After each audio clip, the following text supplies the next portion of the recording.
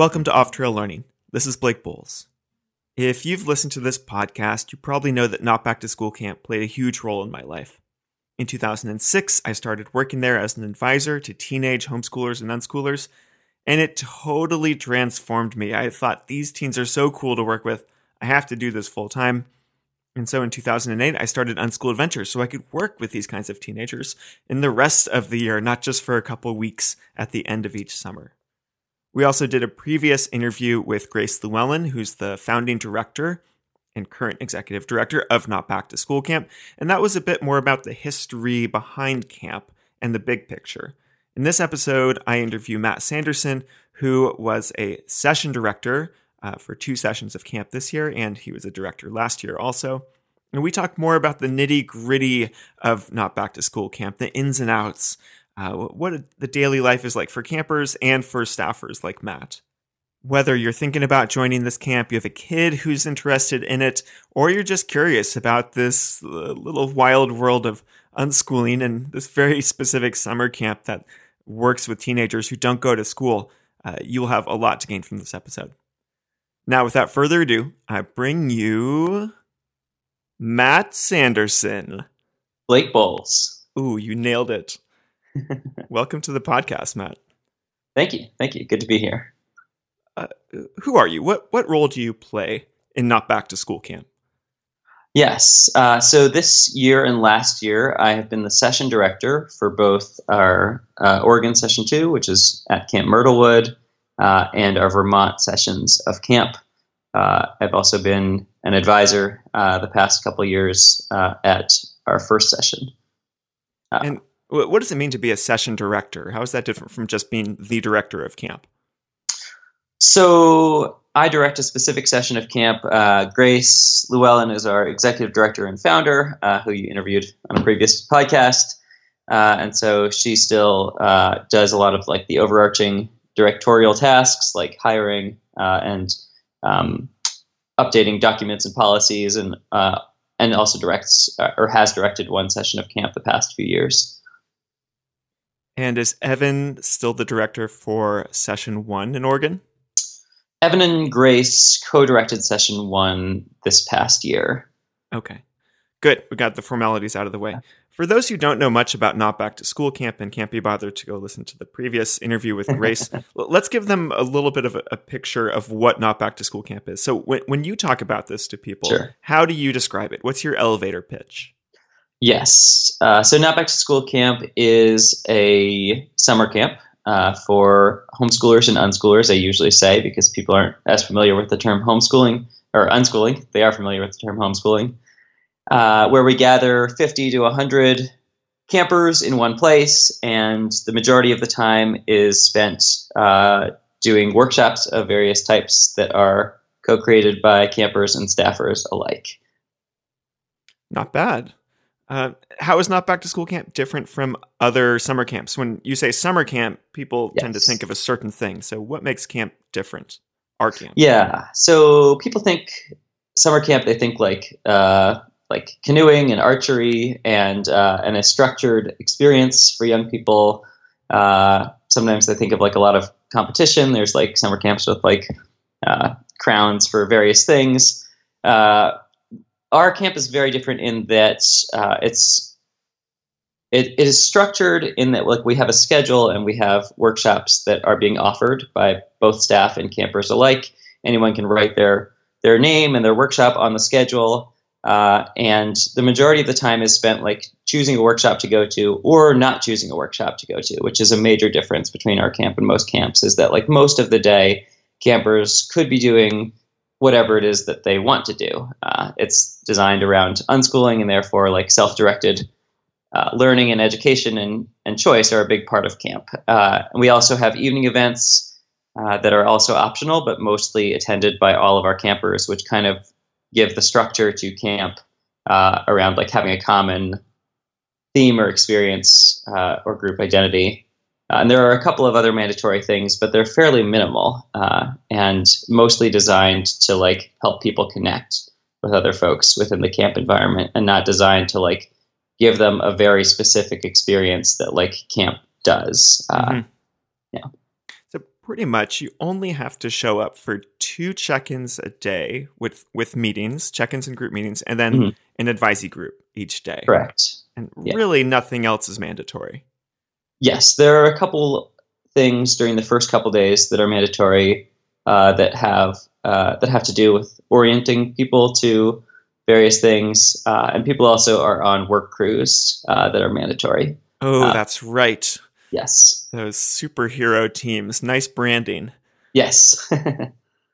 Yeah, and so at other summer camps, I think there's often a lot of free choice between activities, but in my experience, you have to choose to do something. You can't just hang out in your cabin. You can't lie in the field and have a conversation. It's like lots of choices, but you must choose. Yeah, and I think that's the major difference. And that's kind of a lot of what makes it special are the spontaneous things that people end up doing. I mean, the workshops are great too, but like the spontaneous conversations, the hikes, the random, at Vermont, we have about 100 milk crates that just exist at camp and that are like endlessly being built into different shapes and formats. And that's like not a workshop. It's just something that happens all the time. And I think that's part of where the magic comes in at camp. And you mentioned these optional evening activities, these things that most people attend. And I think you did a pretty good job of downplaying those because this is something I feel like when we talk about evening activities at summer camps, I think of, a talent show with s'mores. Yeah. And there are talent shows at Not Back to School Camp, but there are these other activities. Can you tell me more about those without giving anything big away? Because I feel like this is really unique to Not Back to School Camp. Sure. And you said that I downplayed those, and I did a little bit because I would say like almost everyone attends almost all of them, but they are optional. And so there are definitely there's a group of people that likes to skip almost each one of these, except maybe closing ceremony that pretty much everyone comes to every year. There's a small group of people that choose not to go, and that it doesn't seem to affect their camp experience in a major negative way. The major evening events that we have one called Bonding Night, which is just it's a bonding experience. There's a lot of hugging of people that you don't necessarily know very well, and there's a lot of receiving hugs in a way that feels just surprisingly personally connective. And a lot of people say that camp doesn't start until after Bonding Night because you haven't experienced that connection with everyone here at camp, that group bonding activity. We have an event called Seeing Seen, which is like a personal sharing event in which campers are encouraged to share something with a group of campers, not the entire camp, but a group of campers that they might not normally share in everyday conversation. It gives everyone kind of a glimpse into the things that people don't, the things that don't get shared in traditional light surface conversation. It allows the group to kind of get to know each other on a deeper level. We do have the talent shows, which are always fantastic, but we also have specific talent show nights. So we have talent shows, which are everything. And then we also have the art show, which is visual art, and the concert, which is performing musicians performing original songs. And we also have movie night, where we have user submitted films from the group. So we have a variety of talent shows for different talents. And then we also have a prom, which is a dance. And then we have a couple of wildcard nights in our Oregon session, which is 2 weeks long and is our longest session. We have a couple of nights that are something that we haven't necessarily pre-planned, but that feels like it will be the right thing for the particular group that is at camp this session. And those are always delightful events. What was one of the wild card nights this year? Yeah. It's hard to choose which one to talk about because they were both great. One of the wild card nights this year was, if you've ever seen the show Chopped, it's a show on, I think, Food Network, or I don't know. I don't have those channels, but it's a show in which chefs are given ingredients that are fairly non-traditional and are given a short period of time to whip up a dish, and then are judged by other professional chefs on the quality of their dish. And so we took some of our campers who are either culminating, which means it's their last year and they've gone through a specific process around being intentional about camp, or for just whom that they're aging out of camp. We put them on 2 teams. We gave them a set of ingredients that included tahini, lemon juice, beets and or carrots, and there was one more ingredient. And we said, make a dessert in 30 minutes. And then we set everyone else around them. And so they were kind of on stage, and they each created a dessert. I was one of the judges. It was a fantastic event. Everyone enjoyed it. There was much cheering and sadness to the group that was not able to come up with a delicious dessert. With tahini and beets? What was so yes. hard? Well, this is an aside and maybe just personal bias, but like it was beets and or carrots, and they both chose beets, which I think is a terrible choice. And our kitchen coordinator, Franny, actually created a dessert using the same ingredients. She chose to use carrots, and her dessert was delicious. Nice pitch. Yeah. What was the other wild card night? The other wildcard night at Oregon 2 was karaoke / hike night. And so some of us took a hike up to Vista Point, which is, it's up a small mountain, and it kind of opens up and gives you this incredible view of everything around you. We're in rural Oregon where there's not a whole lot of light pollution. And so we got up there and just saw like a tapestry of stars, looking out forever in front of us. And, we're able to see like the single car that was driving down the road, ant-sized miniature below us, and just had this like kind of incredible experience of being up there at night. And then the rest of the group who weren't choosing to do the hike, well, some people were probably doing whatever they want because, again, it's non-mandatory, but a lot of the rest of the group were doing karaoke night in the lodge, which ended up lasting throughout the hike and then continued for like an hour after the group that went on the hike got back, because people were so into just like rocking out to some karaoke tunes. So that was definitely a highlight as well. And neither of those were conceived of before the session started. No. And they probably won't be done again, at least for several years. They're like, it's kind of fun because they are one-offs and usually not repeated.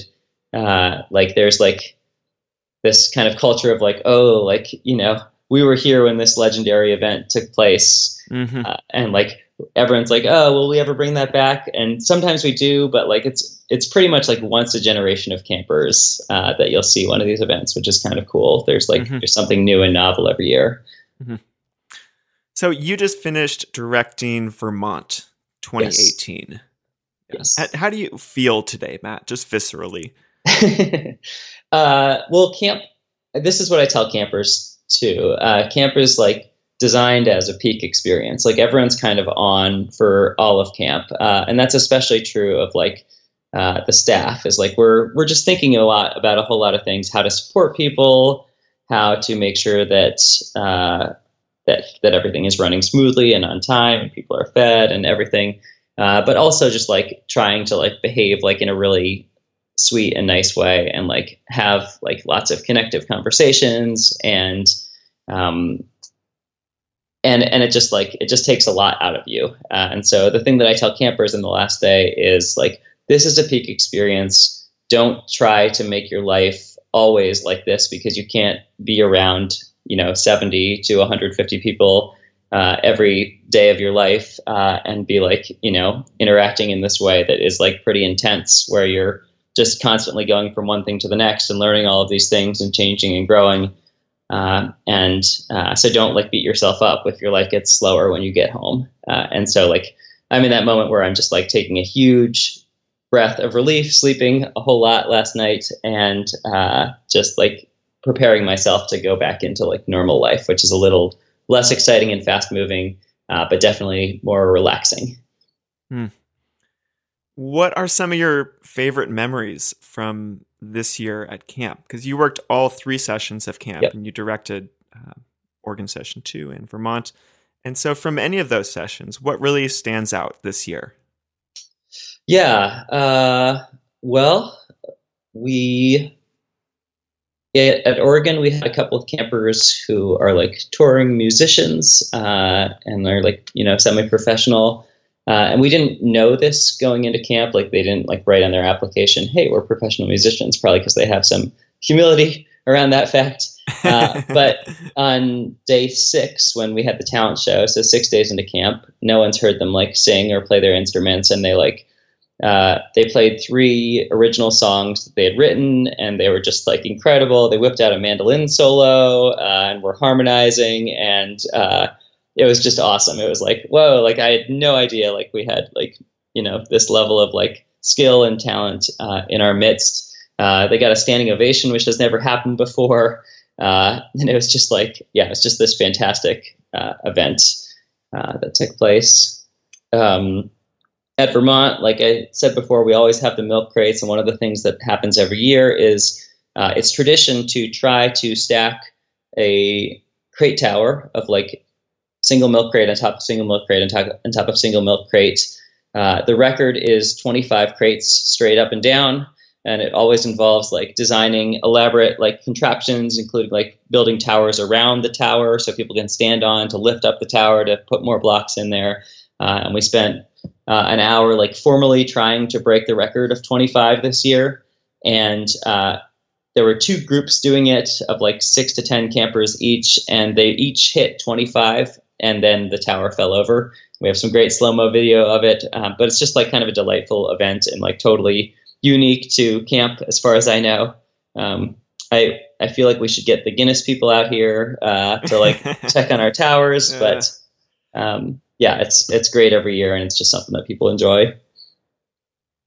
I think there's a natural limit of 25 to the number of milk crates that can be stacked. It's just one of those laws of the universe. Yeah, I think that's possible. I think that's possible, and that's likely. We'll never break 25 no matter how much we try.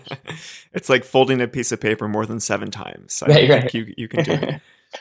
So I want to know about the day-to-day life of the session director of Not Back to School Camp. Like, what are you actually doing? I feel like this is this almost mythical position where you are looked to for guidance and inspiration and to be a calming presence at the group meetings each day, but also to be authoritative. Like if somebody is pushing the rules at camp, then you have to be the one who deals with that. Yep. If, in the few and far between occasions where someone has to go home, you're the one who has to do that. And so what actually constitutes your life as the camp director?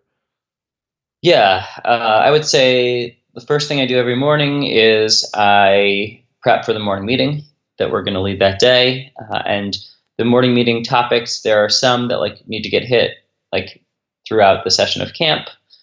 Just like talking about like loneliness on the first couple days and letting new campers know that they are not alone in experiencing loneliness because it's super common. And then talking about like, towards the end of the session, talking about coming back as an older camper, because we do have a process for people to either become junior staffers or to continue to come to camp if they feel like there's something that they need to get out of it that would require them to come back as a 19-year-old. So there's like kind of basic like announcements that get made. And then most of what happens during the morning meeting is like somewhat spontaneous and specific to the session. And so just like recapping what I've learned in the past 24 hours and what, might need to be said, some course corrections, like culturally that we need to like work on, are we exploring off-site in a way that's like annoying the site staff, is like an announcement that I might make to everybody. And so just getting prepared for that meeting. We always open with a quote for the morning and evening meetings. So getting prepared with that. And we also have like a song at every morning meeting. So checking in with the leader of the song and making sure that we're all set for that. And then I'll like eat breakfast and do the thing. And then like my morning is like just thinking about like basically if there are anything that needs to be addressed with an individual. Sometimes I'll just do like a follow-up, just like out of concern to see how somebody's doing. Sometimes, like you mentioned, there will be some kind of disciplinary situation where somebody needs to like be told that what they're doing isn't working for someone else or what they're doing isn't working for camp. And so thinking about how to deal with all of those things is how I like spend my morning and my afternoon. And also like most days, there's a fair amount of just like trying to hang out and connect with campers. Like a goal of mine every day is to like sit down with each individual camper and like learn something about them and try to have a brief connective conversation because I want to have a connection with every single camper that's at a specific site of camp. One, because like they're interesting people generally, and I want to get to know them. And I think that that's like what camp is all about for me and a lot of the staff, is like getting to know and make connections with all these wonderful campers that we have. And then two, because if I do need to have a conversation, either like that's a disciplinary conversation where somebody's doing the wrong thing and I need to like talk to them about that, or like a supportive conversation where somebody's like having a hard time in some way or needs some help. Like I like to be able to have some like social currency with that camper already, because I have developed some relationship and some trust with them. And so I try to make time for like camper conversations. And then we have our evening meeting. We have, before our evening meeting, we have a staff meeting every day over dinner, in which we talk about what's going on. We get the perspectives from all of the staffers, and kind of get like a whole view of camp, with everyone's input. And we talk about any campers that need some support from us or anything that like we're worried about as a staff.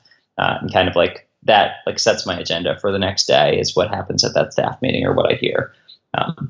And also part of it is like supporting staff too, because our staff have an intense and tough job sometimes. It's also a really joyful and fun job, but like supporting each other is a big part of that meeting too. And then we've got the evening event. I'm usually not in charge of running a whole lot of things during camp in terms of like events and stuff, because we have camper committees and other staff involved. And so a lot of it is just like showing up and like being visible as like part of like the community, just like everyone else. What time do you usually go to bed? It varies widely. I try to get to bed before midnight almost every night of this year's camp.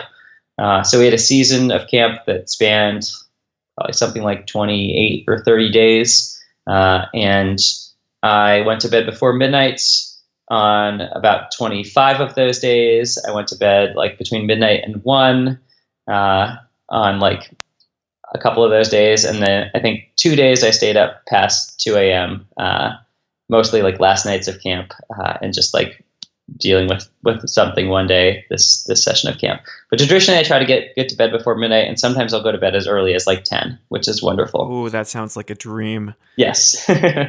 And when are you getting up? When does your day start? I usually get up. We have wake-up calls at 9 for the campers. And so, and that's optional, again, like most things. But breakfast is at 9:30 for the campers, so most of them get up. And I try to get up around 8:30 or 8 if I know that like I need to prepare something for the agenda the next day that's going to take me some time. Mostly because I want to beat the rush to like the showers. And just have a little bit of a jump on the day. 12 to 8. That's a full night's sleep. This sounds pretty posh, Matt. Yes. No, it's wonderful. It's How many campers are commanded to give you foot rubs each day? How big is the team?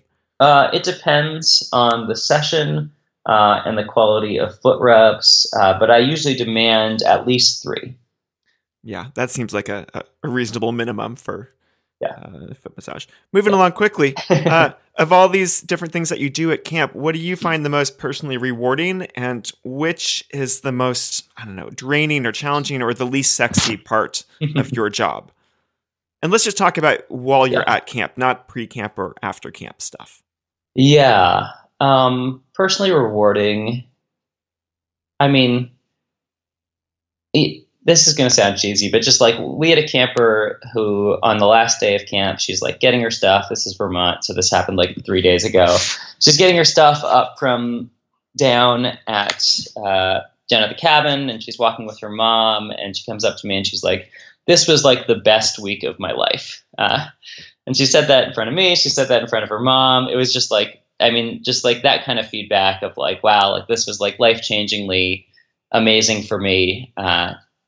Is really rewarding for sure. And we also have like, you know, people regularly say like, oh, like I got a new perspective from camp, or like, oh, this was really like I've never like been able to talk about something that I'm talking about at camp. So that kind of thing is definitely super rewarding. It's also like really rewarding to see campers come back on staff several years later. We have a lot of like most of our staff is comprised of former campers. And so yeah, just to continue those relationships and see them grow is really rewarding for me personally. As far as like tough or draining, I think dealing with like disciplinary issues is super draining. I had to ask a couple of campers to leave at one of the sessions that I directed in a previous year, and that's always tough. It's never like, yeah, it's never fun to send somebody home. It's never fun to have those conversations. So that's definitely the most draining. Who are the kids who show up at Not Back to School camp? I'm wondering how you respond to this question, because I often do. But, what is the demographic that we serve at Not Back to School camp? It is definitely a mix. We have a wide variety of socioeconomic status. We have definitely like a solid crew of people that that are very well off. We definitely have a solid crew of people for whom it's a real struggle to pay for camp. And we do offer like work trades, and we offer scholarships for people of color, which is something that's new for us this year. So we have a wide range of socioeconomic status. We also have a major component of our camp community are like part of the LGBT community. We have a lot of like gender non-binary and trans campers, as well as like lots of gay and lesbian campers.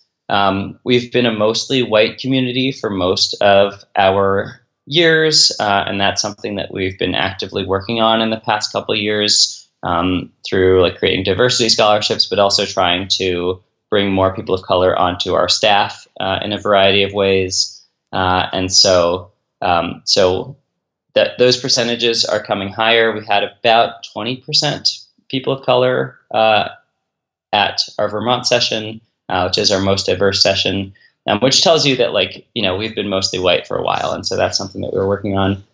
I don't know. What other demographics are there? No, that's a really great response. That was very comprehensive. Well done. Thank you.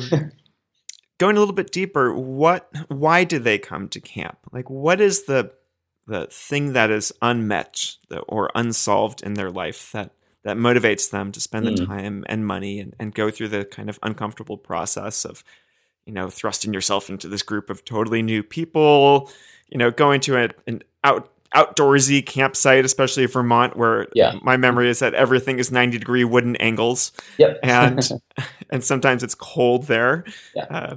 And so what's the main motivation for campers in your experience? Why do they show up? Yeah, well, let me just say, the thing that I get asked the most by non-homeschooler, unschooler types is, or even just like people imply, like I'm like, I work at a summer camp for homeschoolers, and they're like, oh yeah, to socialize them? That sounds great. That sounds like something that's super needed. And that is, I don't think, the case for most of our campers. I think it is the case for some of them, but like a lot of them come from like spaces in which they're already like socialized. So I'd say that's a small percentage of our campers that are looking for like, socialization in general, I think is a small percentage of our campers.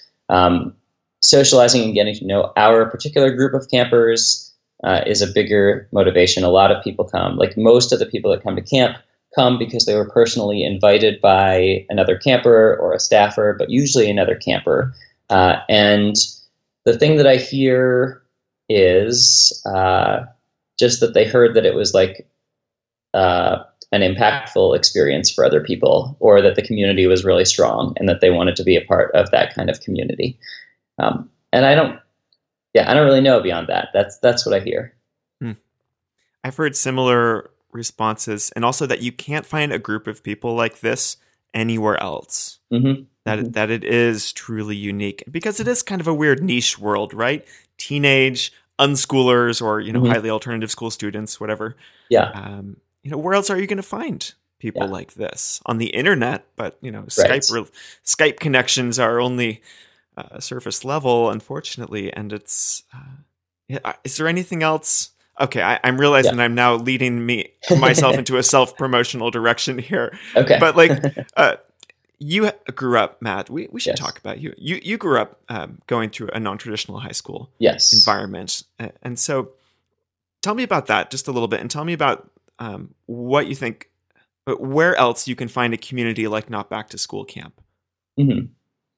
Sure. Yeah. So I went to a Democratic school where there were classes offered, but nothing was mandatory, basically, and there was a lot of age mixing. We were K through 12, so that was a pretty positive experience. That school no longer exists, but shout out to Apatinas. Anyone who remembers, rest in peace. It was a great experience for me in my last 3 years of high school, and Blake Bowles offers some interesting and tremendous trips for unschoolers. And I've actually led a couple of, or I've been a leader on a couple of trips, and I've led one solo through your company, Unschool Adventures. And then I think there are a lot of it seems like there's kind of a revival of agile learning centers and Sudbury model schools. Maybe I only think there's a revival because 2 of them have been founded in Philly in the last 7 or 8 years. There's a free school in Philly, which is a Sudbury model school, and an agile learning center. And I think those are really great resources. I also think homeschooling groups are great resources. And Grace Llewellyn is starting a homeschool resource center as well in Eugene. Shout out to the Hive, check it out. So I think that there are a number of these kind of resources for homeschoolers and unschoolers, and I think that camp is a slightly different animal in that those are mostly set up to be a long-term community that you can be a part of.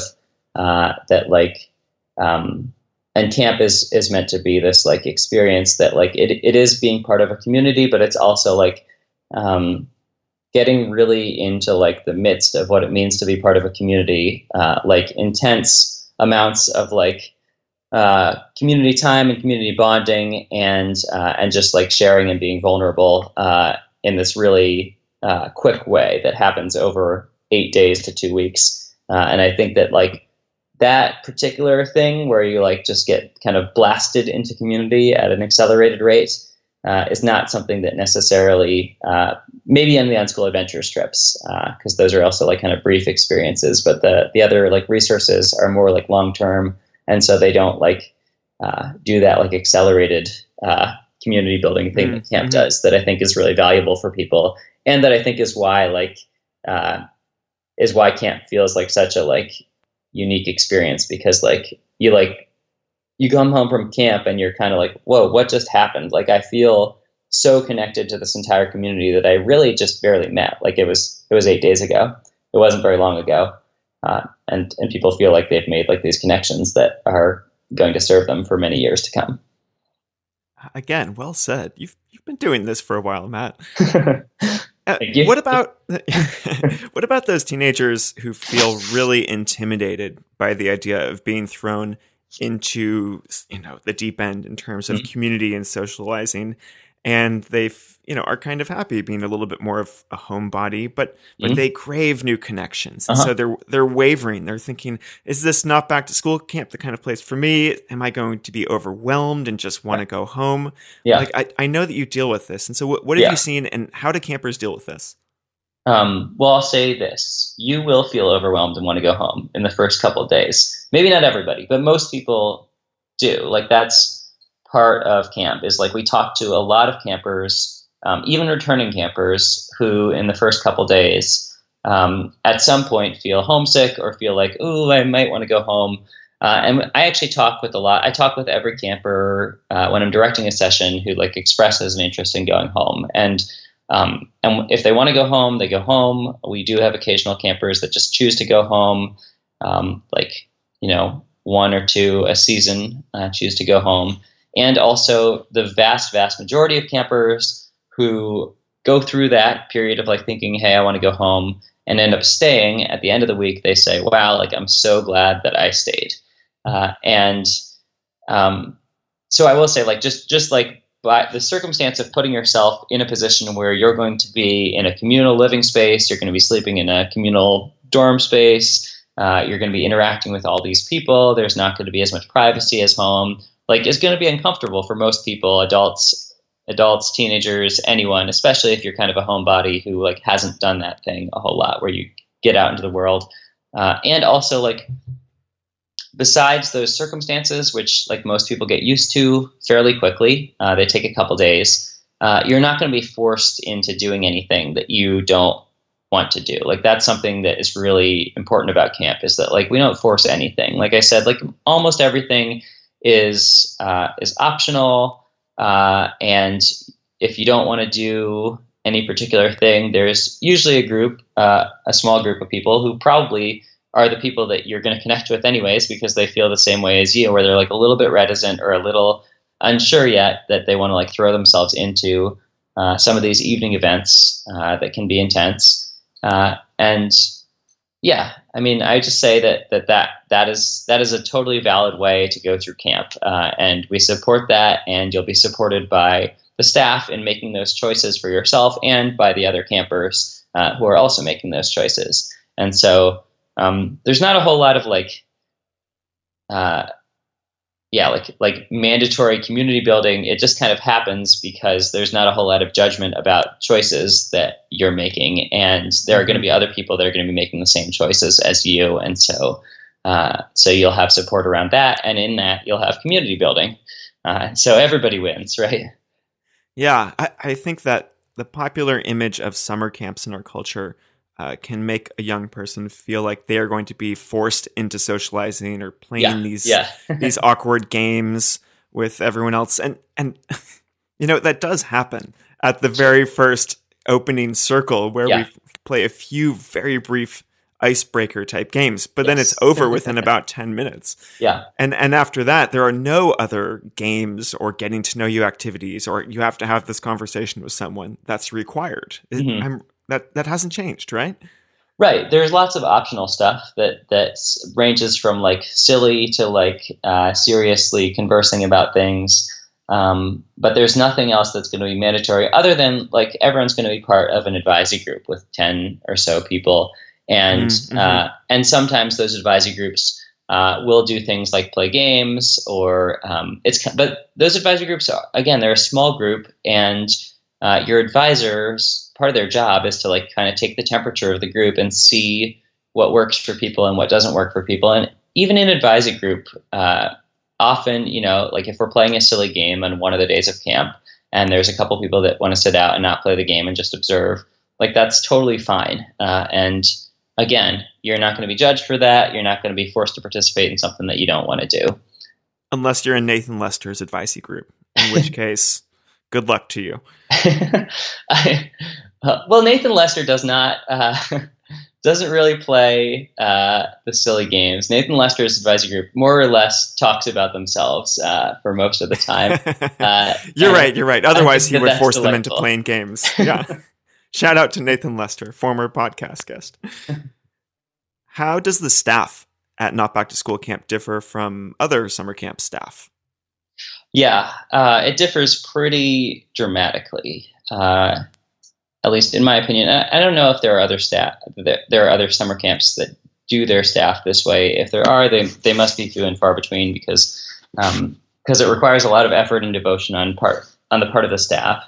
And what I mean by that is that, like, my experience with summer camps is that mostly there's like a director and maybe one or two other like higher ups that have like been around for a while, and then most of the staff is like whoever's home from like college break and or like whoever recently like graduated from the camp or aged out of the camp.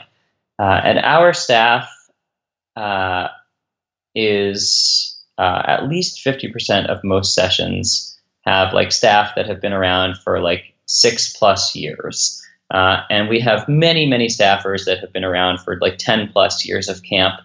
And that just, I think, creates like a continuity and like a level of experience and expertise when like thinking about how to support campers or like leading games for campers or leading events or just just all things that camp does like are done by this group of people that like has been doing this for many, many years, and are getting a lot out of it ourselves, which is why we keep coming back. It's like our staffers, like, yeah, they're just experts in ways that like most summer camp staffers aren't, and therefore like are able to like deal with situations and like make connections that I think other summer camp staff could not. And that's not everybody on staff. We always have junior staffers who are usually recently campers themselves, and we always are looking to hire like a next kind of group of staffers. And so for my first few years, there was I started when I was 20, and there were a number of staffers that were like roughly my age that came for many, many years, and like our average age like went up. And then, you know, recently we've brought in like a whole bunch of like young 20-ish year old staff that are kind of like the next kind of generation of staff that have now been coming for 2 or 3 years and are still like in their early 20s. I'm 30 right now, just if you don't know. And we always have staff that are also like, you know, like I can't remember the last session that we didn't have somebody who was 40 plus or 50 plus years old, at least one person, usually a couple people. And so we have a really wide age range of staff.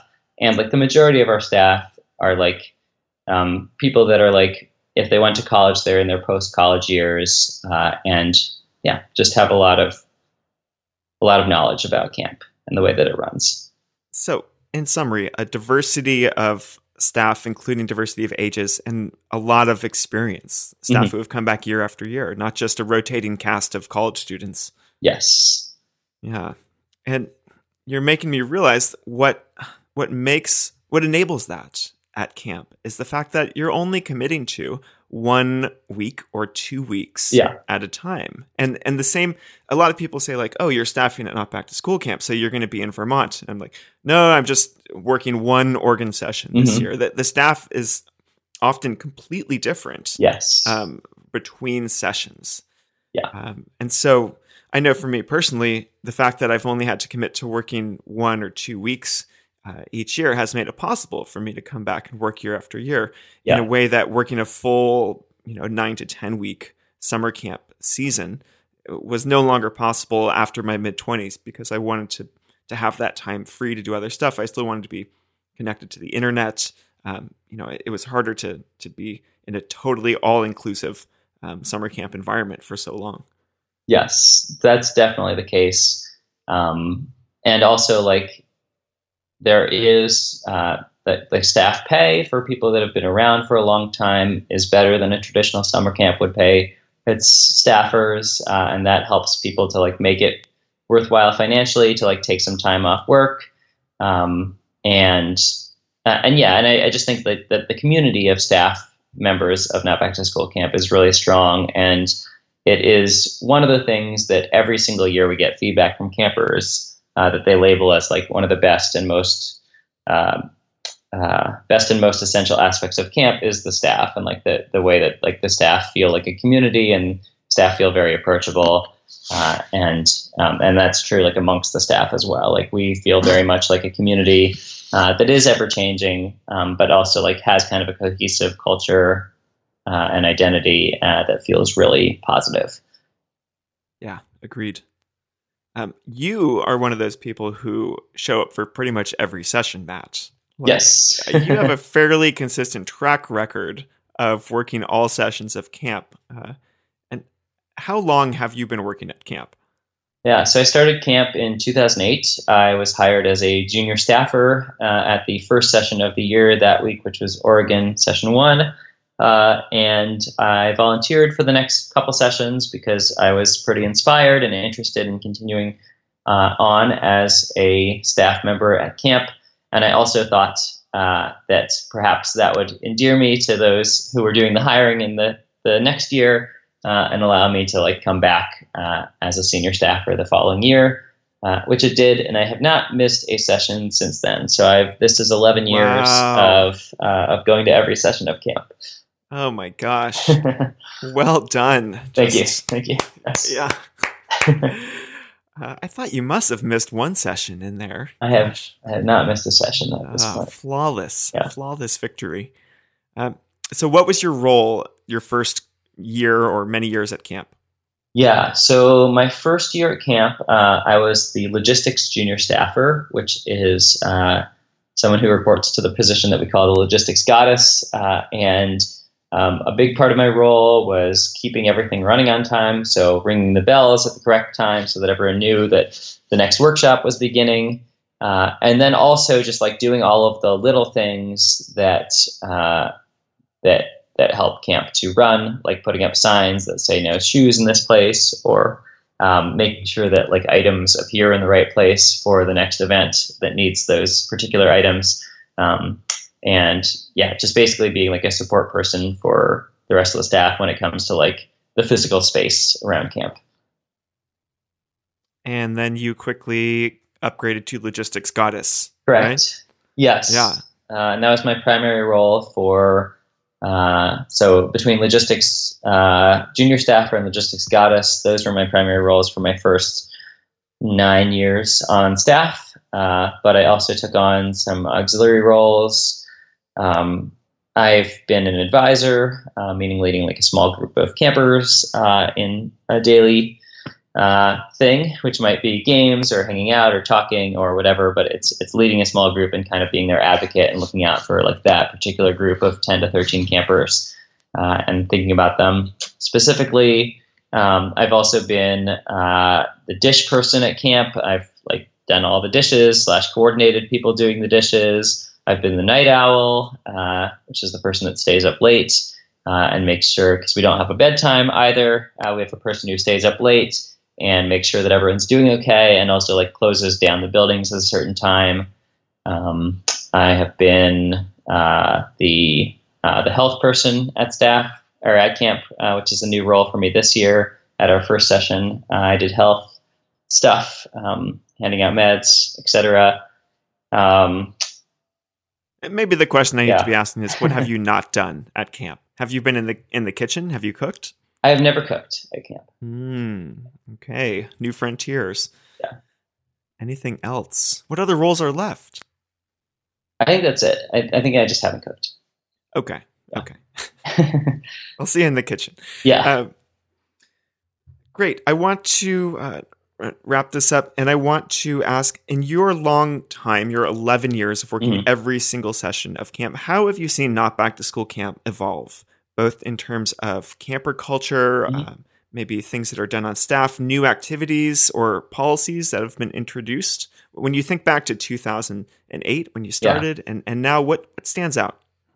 Yeah, so major changes I think in 2008, we probably had some campers that like had come out as gay or lesbian. I'm sure we did, but like we didn't have any trans campers or gender non-binary campers, and so that's something that we did a lot of work around, like creating a comfortable situation for them, including like creating like non-gendered cabins that people could choose to sleep in.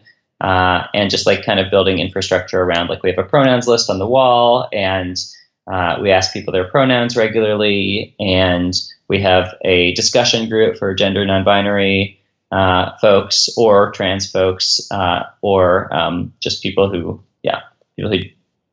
identify as genderqueer as an overall like umbrella term for them, as well as like inviting trans folks to participate in discussion groups that we have, men's groups and women's groups. We invite trans men and trans women into those discussions now. And so like now we have like a big population of like genderqueer kids. Also just thinking about like sexuality and the way that it expresses itself at camp. That was one thing that we noticed, like a lot of like kind of negative cultural messages that are like present in movies and television, et cetera. Were like kind of invading camp culture as well. And so we created a panel, a staff healthy relationships and sexuality panel, which we run at every session, which is totally optional, but it's the staff not trying to be like professional sexologists or knowing the exact percentage of each birth control method, but talking about like things that have happened in their lives around healthy relationships and sexuality that either went really well because they had really positive guidance from the people around them, or like went poorly in a way that like they wish that they had gotten better guidance or advice around sex and relationships from an adult, maybe that they didn't have, and what they would have told themselves. And it's also an opportunity for our campers to ask any questions that they might have about healthy relationships and sexuality. And so that's been really positive in terms of our culture. And kind of the thing that we are hoping to push in the next couple of years and have been working on for the past couple of years is trying to become more racially inclusive, including like incentivizing people of color to join our staff by like eliminating some of the lower tiers of pay that would typically be what you would be paid in your first year of camp, specifically for people of color who are coming onto our staff, and creating scholarships that are only available to people of color to come to camp if they have a financial situation that wouldn't allow them otherwise to come to camp, to make that possible specifically for campers of color. And we have a couple of other things in place, including like a person of color liaison as a staff role, like somebody specifically to talk to if you're having issues around your racial identity at camp and you want to talk to someone else who isn't white about those issues. That's a position that we've had for the first time ever at our second session of Oregon this year and at our Vermont session, and that created a really like comfortable and safe space for the people of color that we did have at camp. Yeah, those are like kind of some of the major changes that have taken place. A lot about like basically about identities and about sexuality are things that we think a whole lot about, because those are things that I think teenagers are thinking a whole lot about, and that it's really useful to like have like a safe place to talk about all those things with adults who care and are like well versed on those kinds of issues. And so like being intentional about identity stuff has been a major change in camp. I would say the biggest change, if I had to sum it up in like one topic. Mm-hmm. Okay. For all the campers out there listening who might know you already, here's a question, Matt. Yeah. What do you do in the rest of your life? Like, what begins now that Camp Matt has ended? And what are you doing for the next 10 months? Yeah. Well, I just got married last May, and Woo! Thank you. And my wife is a doctor. She just graduated from medical school, and so she is now a resident at Cincinnati, University of Cincinnati, and Cincinnati Children's. She's doing a dual specialty called Med-Peds, which is internal medicine for both adults and children. And so I now live in Cincinnati. All of a sudden, I'm from Philadelphia, and I live actually just outside Cincinnati, and I am looking for a gig. And what I thought that would be is like something to do with working with youth in some way. In previous years, I've been a coordinator for a middle school program outside of Philadelphia that like ran weekend programs for middle school Quakers. And so I thought I might look into something like that. But I actually found one of Helen's co-residents' fiancés is like a handyman / like home remodeler. And so that is what I've been doing recently, because it's been fun to like build some community with him. And I've been learning all these new skills that I never learned before, including like how to like move a wall if I don't like where a wall is in my house, or move an outlet, or tile the floor of a hotel, which is something that we did. And so I'm a little bit unsure what I'm going to be doing, because I've been really enjoying this kind of work. And